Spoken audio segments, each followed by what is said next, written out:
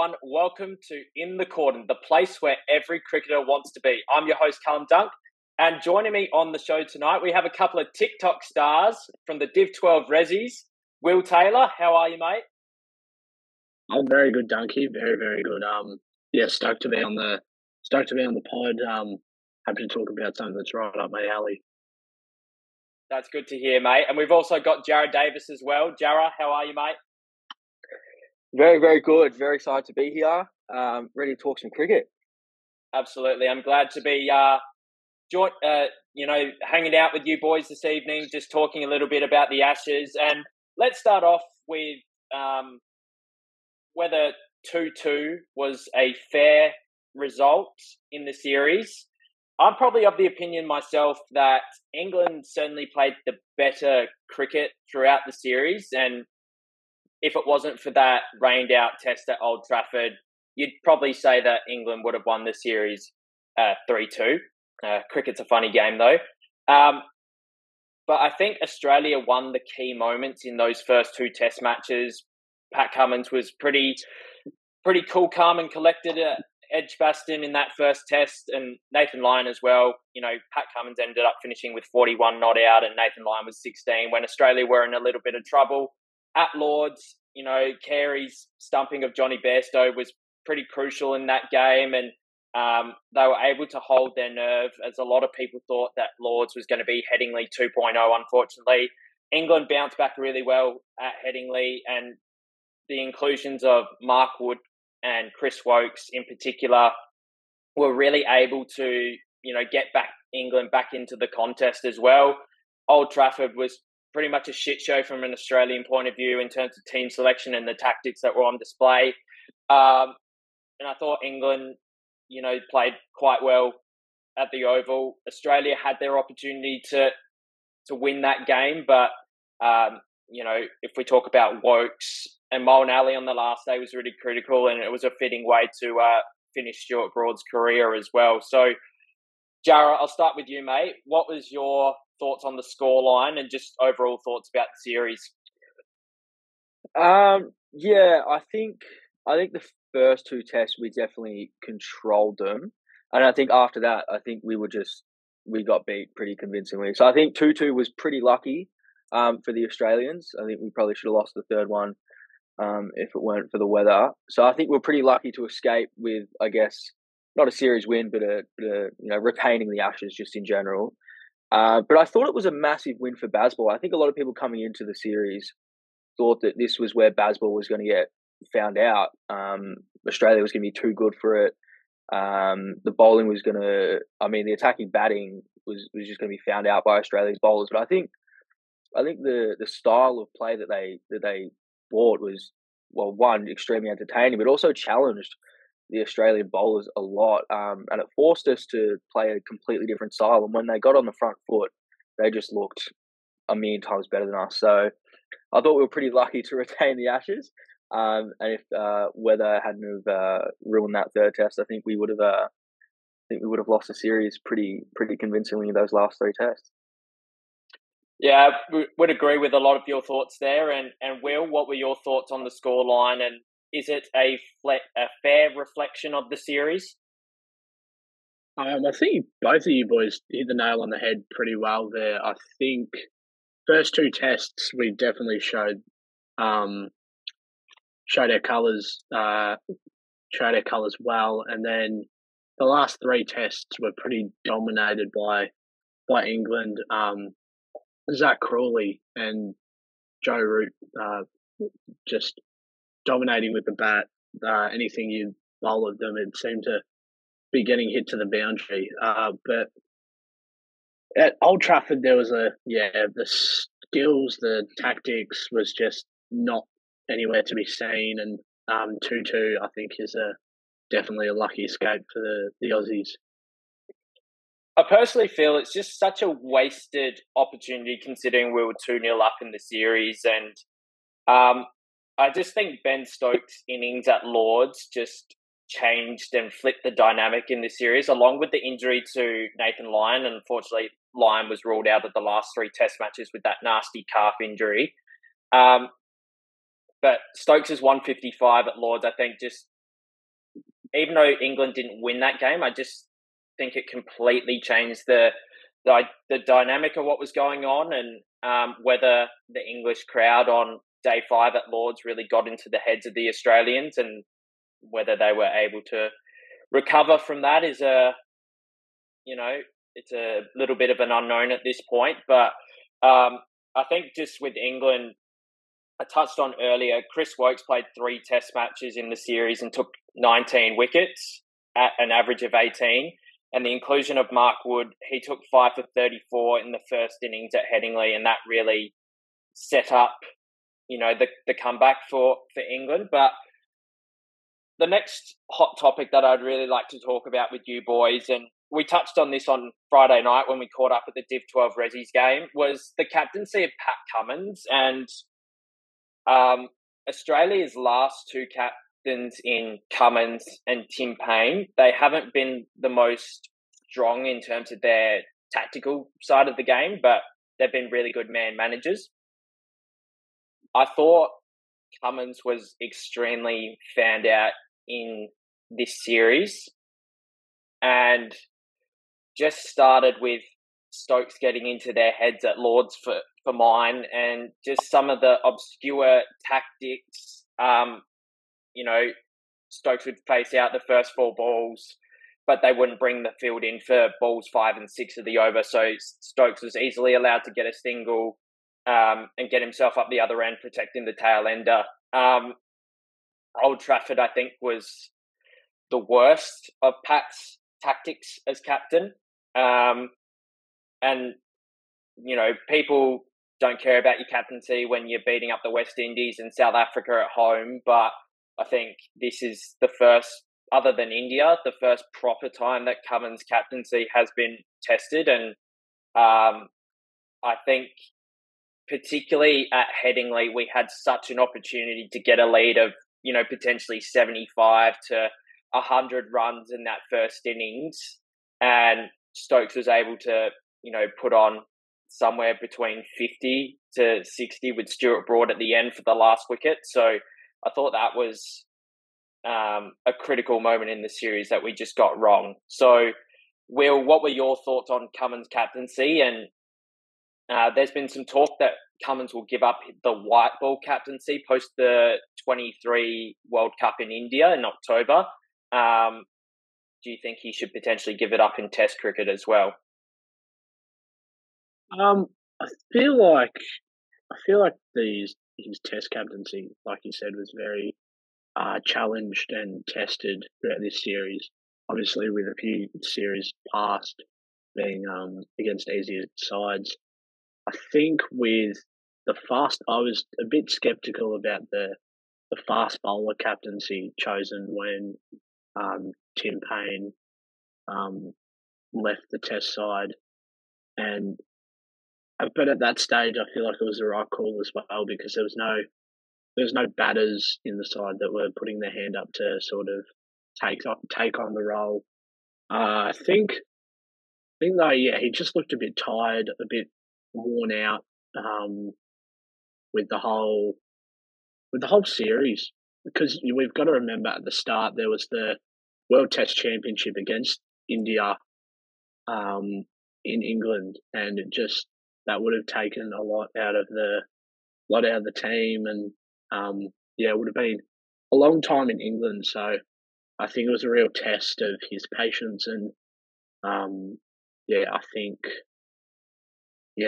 standing up in the big moments. It's hard being a bowler, trying to set fields and also work out bowling plans when you're trying to bring down 140 clicks every 6 balls and over. Yeah, I would say that this could be a warning sign for Australia heading over to the 50 over World Cup in India. And, with one-day cricket and white ball cricket, they're just going to come hard at you. And it's more, that's where you truly get tested on your tactics as a captain, because you've got to think about all your bowling changes, all your matchups. Obviously, there's those elements in Test cricket as well, but it's just focused on so much more in white ball cricket. Jarra, what were your thoughts on the captaincy of Pat Cummins, and are people potentially being too harsh, or is there a emphasis on the coaching staff of the Australian cricket team that they weren't really supporting him or telling him to change things up as much as he probably should have? I think they might be being a little bit harsh. I think he definitely got overwhelmed at points after the first test at Edgbaston, and he went on that great batting partnership with Lyon to win the game. I think he was on such a high, and then England just started to sort of take over the series, and he got put on the back foot for maybe the first time in a series under his captaincy, where he really had to start questioning things. And like, just in regards to like the field placements, by having fielders on the boundary, a lot of the times he was scared of the leaking runs to the attacking style of Bazball, where England were happy to smack around the ball, and I think those sort of fielding positions were fearful in a sense of, I don't want to get smashed every over for 10 runs trying to get a wicket for Stuart Broad. So I think there was a little bit of indecision, and then I think, as being a bowler, and he didn't have probably the best bowling series that he's had.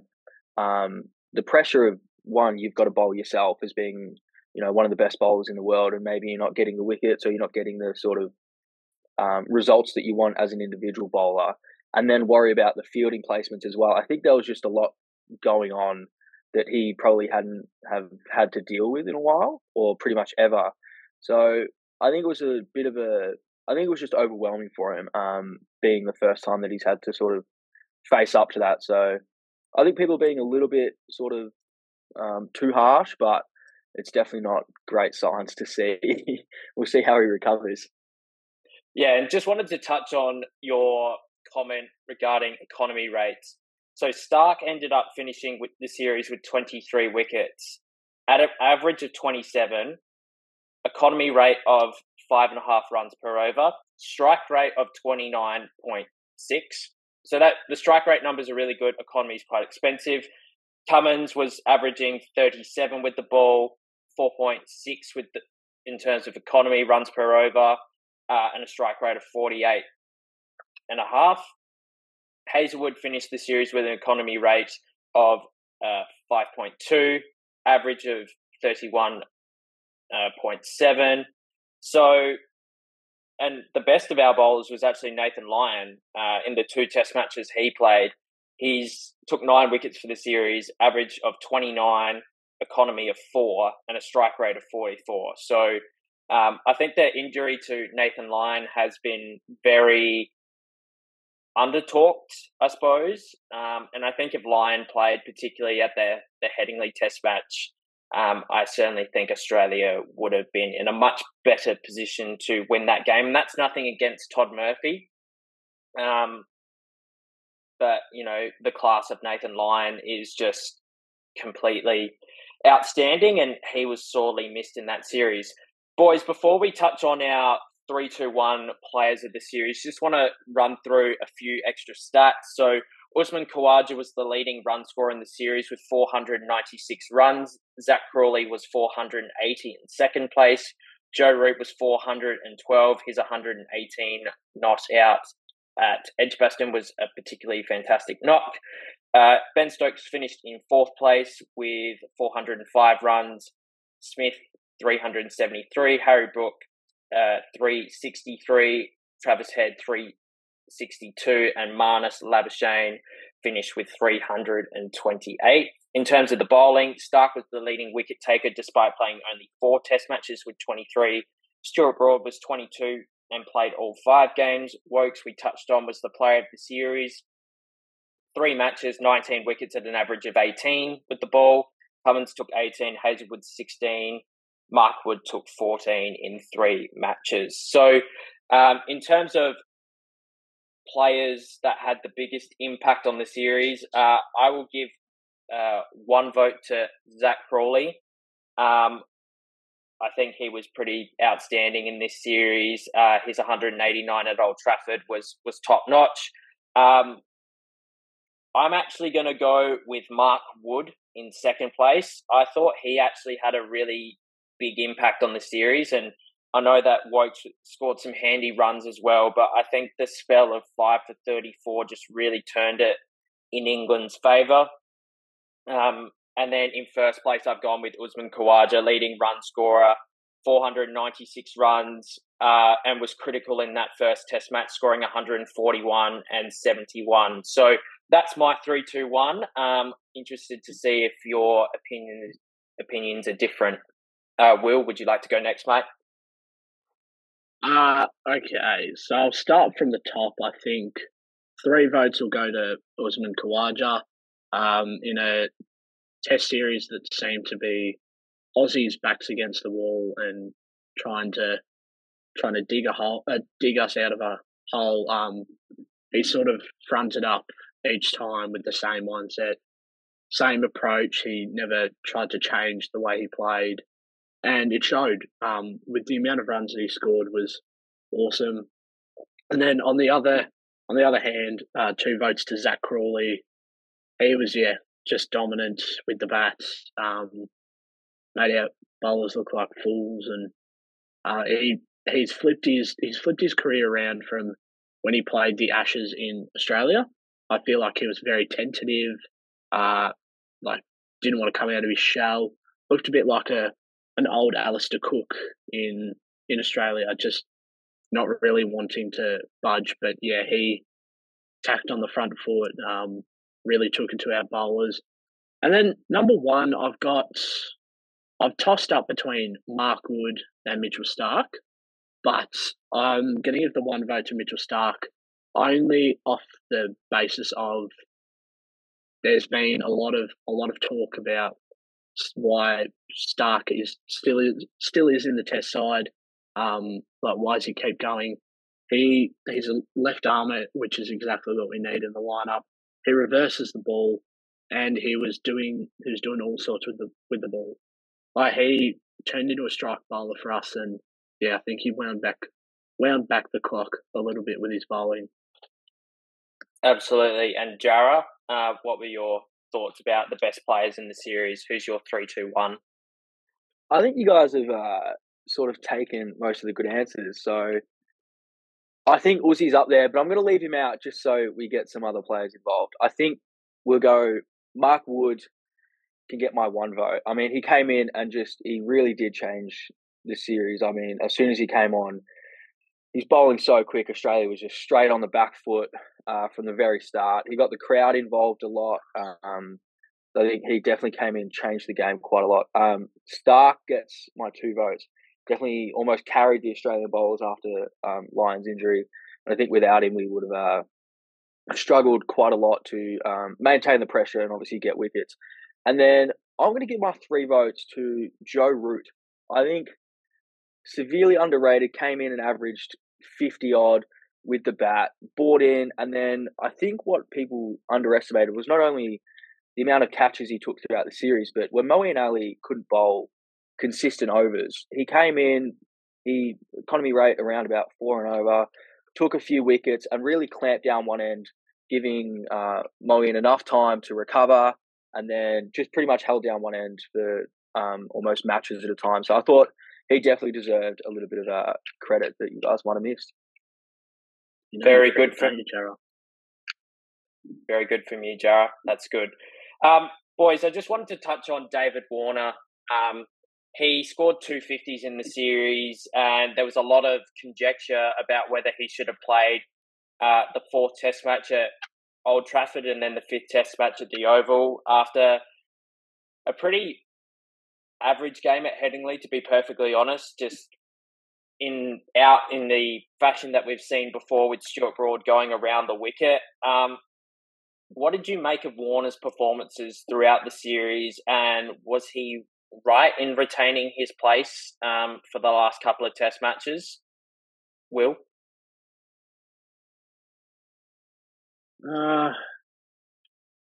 You can sort of it's 50-50. Like, you can sort of argue for both sides on that one. But so it's always hard. It's always hard to sort of I've lost words. So sorry about that. It's so hard to. I feel like with David Warner, we've got no one kicking down the front door to take his spot. Like Matt Renshaw isn't lighting up the world. Cam Bancroft, I haven't heard of him in ages. Marcus Harris, the other lefty on tour, but these guys aren't blazing away with their cricket. But it's just a matter of time. With the ticking time bomb, but the last innings he sort of played a bit of a pinch hitting role and started to free his arms a bit more. But I don't know if it shouldn't fill people with confidence. But that has to happen a few times. Like could have been a fluke that he did it in that last one, or in the last one he's like, all right, well, if I get out, I get out. But I feel like we'd need to see a few more innings. But I highly doubt we will, seeing he's pretty much calling quits on his career after the Australian summer. And Jarra, your thoughts on David Warner? It's a very interesting sort of case because he is probably the only opening batsman that we've sort of got outside of Khawaja, obviously. Obviously, Marcus Harris has been tried and sort of worked, sort of didn't work. Renshaw's had his go and probably didn't quite impress as much as we wanted. It's not that he's doing a horrendously bad job. He's just probably not performing to the expectation that we sort of put on him to make almost 50 every innings. He average. He didn't do horrendously bad. I think he got a couple times where he went out to Broad, especially maybe a bit lazily. So that's not great signs. But that last innings, I thought he played really, really well.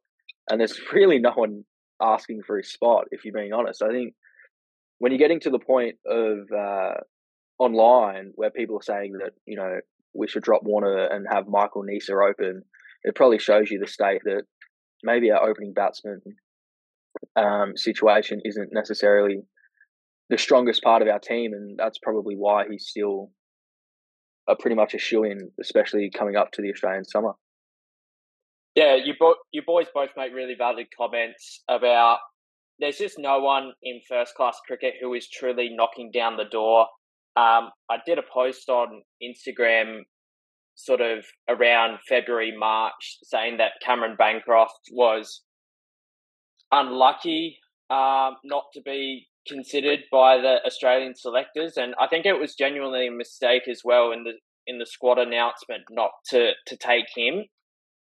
The last time he played Test cricket was in England 4 years ago, and he had a tough time. But considering that, he was absolutely battered by the Barmy Army and the British crowds for Sandpapergate all those years ago. So he scored over 750 runs in Shield cricket last year, at least 4 centuries that he scored as well. So there's no easy answer. I think Australia did make the right decision in sticking with Warner, but we've seen Harris come in and play. I don't think he would have done any better than Warner, to be honest. Renshaw, I still would believe, is the next logical opener. I don't say that with confidence, but I still think he's the next logical opener. But it could be a really good opportunity for Australia when Warner does officially retire after the Sydney Test against Pakistan to try and blood a 21-year-old and have them try and play for the next 10 years. We just got to find someone who shows that potential and almost just go on a gut feeling, I reckon, because it's really hard. Before we move on to our next topic, we just want to give a shout out to our sponsors, A-Crux Sports. A-Crux Sports have just joined us as a sponsor. We have some gift cards to give away, so ensure that you stay tuned to our social media pages. for those giveaways, and it will be a great way to go and get your cricket gear for the upcoming seasons. Acrux Sports have 2 locations at Holden Hill on Northeast Road, as well as at Edwardstown in Adelaide. So make sure you head over there and get yourself a great discount for the upcoming season. Hopefully, you'll hit a few out of the middle. Boys, we want to talk about now what moment had the greatest impact in the series. And I won't go first this time because I feel like I've gone first every other time. But Jarra, what was your moment of the series that had the greatest impact on the results? I think you could point to quite a few different moments that I'm sure you guys will touch on, but I'm going to focus on, I think the inclusion of Wokes and Wood in the 3rd test essentially changed the series, flipped it on its head completely. And it wasn't just their ability with the ball, Wood coming in bowling 150 clicks, getting 5 for in that first test that he came in for, and then obviously Wokes coming on and just being super, super consistent. But their ability with the bat as well just forced England to be able to bat so deep. I mean, that partnership that he had with Harry Brook, and then pretty much their partnership to win that test was just pretty much unbelievable. So I think the inclusion of those 2 definitely changed the series, especially the momentum of the series, back into England's favour. It's good that you mentioned that because Chris Wokes actually has a better average with the ball in England than both Broad and Anderson. And considering that Wokes has bowled first change for most of his career, now with,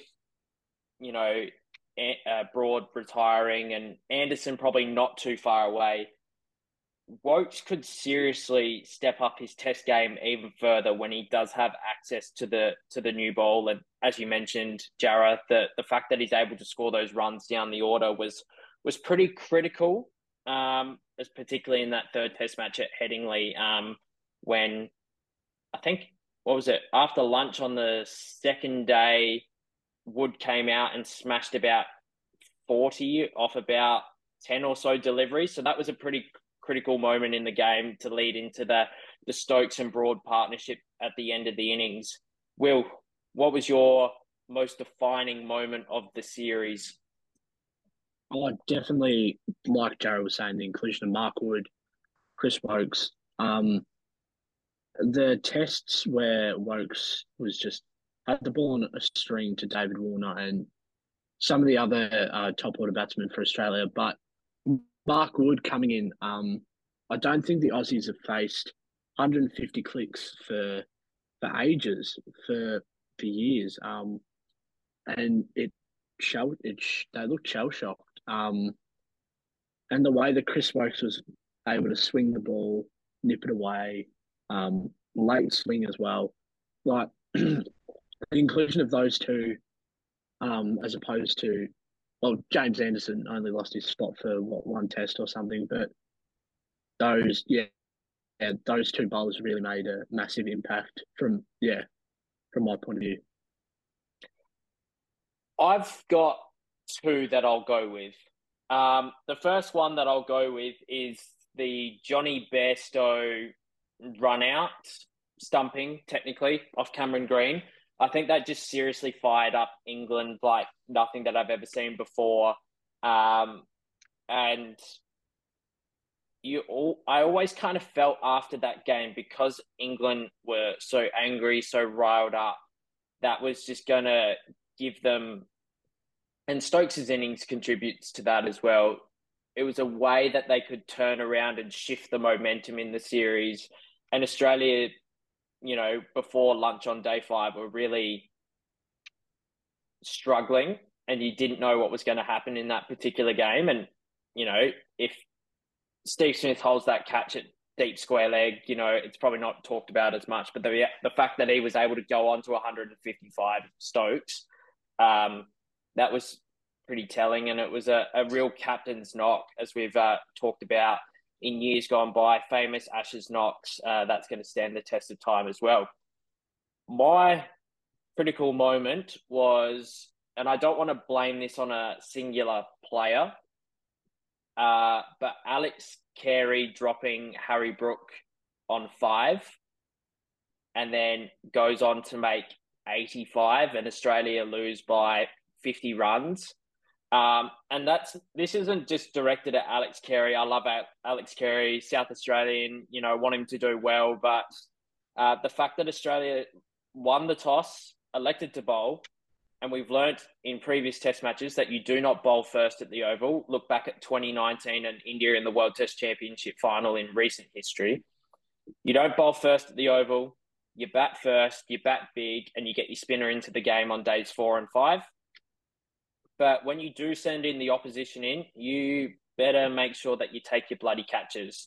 The old saying, catches win matches. So when you drop 5, and the team, Australia did well to rein them into, a pretty low score compared to what it could have been, considering they were 3 for 120 at lunch. I thought that was a pretty telling moment in the series, and who knows what way the game would have gone had Carey taken that one. Hindsight is a wonderful thing. Boys, I just want to talk about what's next for Cricket Australia in terms of what this team's going to look like, because it will be a large portion of this team's last chance to win a series in England.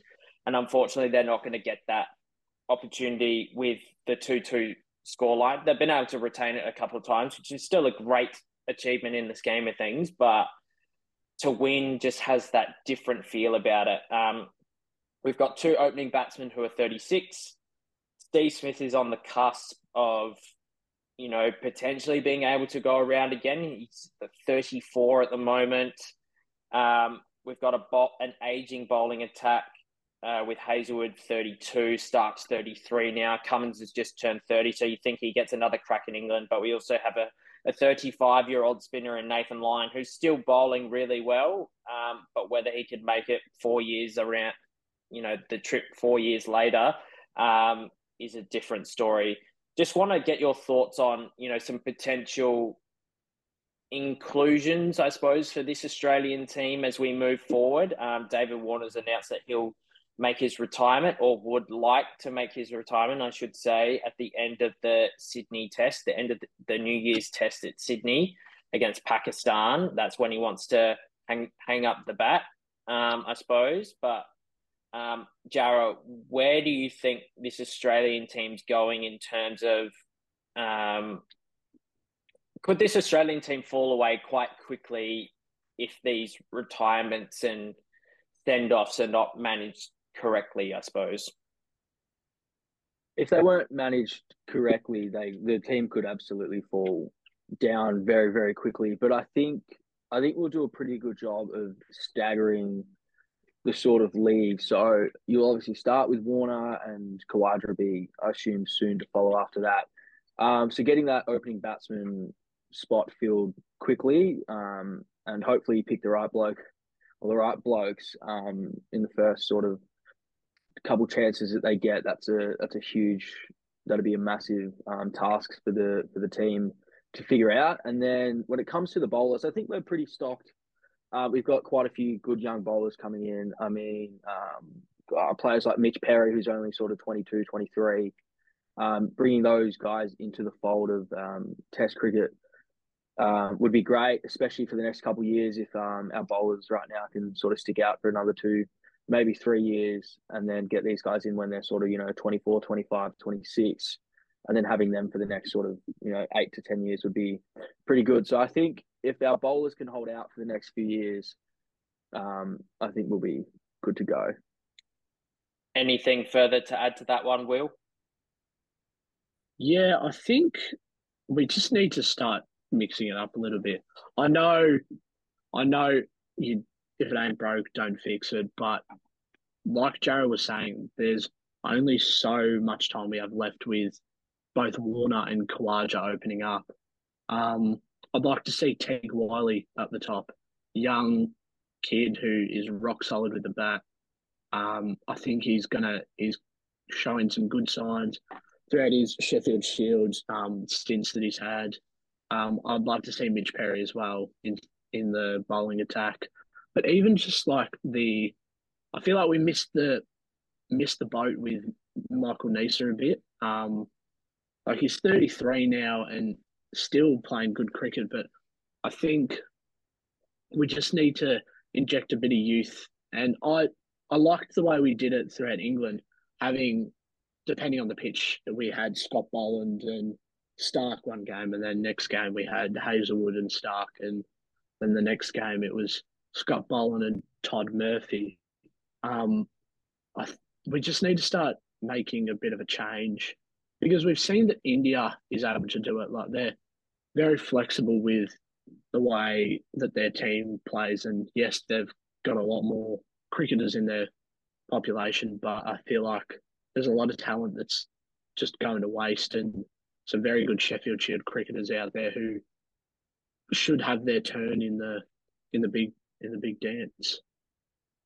Yeah, I would agree with a lot of what you blokes have said there, but I think it's just more the way that Australia do it. Do you rip the band-aid off, I suppose, and potentially have a couple of years or a year where you're, not going so great in Test cricket and use the opportunity against a weak West Indies team, a Pakistan team that would be somewhat competitive with the fast bowlers that they've got, but they've always seemed to struggle in Australian conditions when they have come out. But then following that, you're going to New Zealand and playing against a pretty competitive New Zealand side. And you're going to get green tops there as your opening batsman. So might be a good time for Kawaja to hang up, finish up as well before he gets exposed to potentially Trent Bolt and Tim Southee on New Zealand green tops, which is never an easy place to go. But yeah, as I said earlier in the podcast tonight, I think just trying to get a younger opening batsman. Look, I probably still think they'll go to one of Renshaw or Harris, considering they've been around the team for the last 12 months. But I would be encouraging the selectors to, look beyond the horizon, as they say, and try and pluck someone from out of nowhere, someone who's obviously in form, but try and, pluck maybe a lesser name that might surprise a few people when they get their opportunity. I suppose in the bowling department as well, Stark's 33, so you only imagine he's probably got max sort of 18 months, 2 years left. Hazelwood, his body's pretty cooked at the moment. He's still able to play 4 test matches here, but did need the breaks, and the fact that there was so much rain in Manchester helped him play back-to-back test matches. And to reiterate your point, Will, about Michael Neser, just one of the most unlucky blokes in Australian cricket. Kind of reminds me of South Australia's own Chad Sayers. And Chad and I talked about this on the podcast when he appeared a few months back about, unfortunately, Neser is just such a victim of Cummins, Hazelwood and Stark being as good as they are. I still think Neser should get some opportunities in the Australian summer, particularly if one of the guys gets injured. But, when you got a bowler like Scott Boland waiting in the wings, it's hard to ignore that. I would like to see them introduce a few quicks, maybe more in the one-day side and the T20 side, to get them some international experience. Spencer Johnson looks like a great prospect for South Australia, what he was able to do with the Brisbane Heat, and then follow that up with, Pfeiffer's on debut for South Australia was really exciting. You mentioned Mitch Perry from Victoria as well, and there's a couple of really good young quicks up in Queensland. We've seen Lance Morris as well around the squad for in the India test matches, and in the Australian summer, he nearly played that day-night test match at Adelaide Oval. What's the future of baseball, gentlemen? England travel to India. It's actually quite a break between drinks for England in terms of playing test cricket, with a lot of white ball cricket coming up with the World Cups within the next 12 months. Where to next for England? Can they maintain their baseball mantra against a very good Indian spin bowling attack, which will consist of Ashwin, Jadeja, Axar Patel, potentially Kuldeep Yadav, and some good seamers as well in Jasprit Bumrah, Mohammad Shami, Mohammad Siraj as well. Will, what are your thoughts about England going to India next? I'm interested to see how they approach it. Look, it could go either way. They could make 500 and so many in so little balls. They could get bowled out for 80. I think it depends on the day of or the pitch or the conditions that they're playing in. Like if they back themselves in to tee off from ball one and Zach Crawley tries to blaze away, I reckon it'll be a confidence thing for the English side. Whether or not they want to go back into their shell and play the old English way that saw them losing consecutive Test series, especially in India and in Australia. But yeah, I think they've got the confidence to do so. Yeah, can't wait to see it.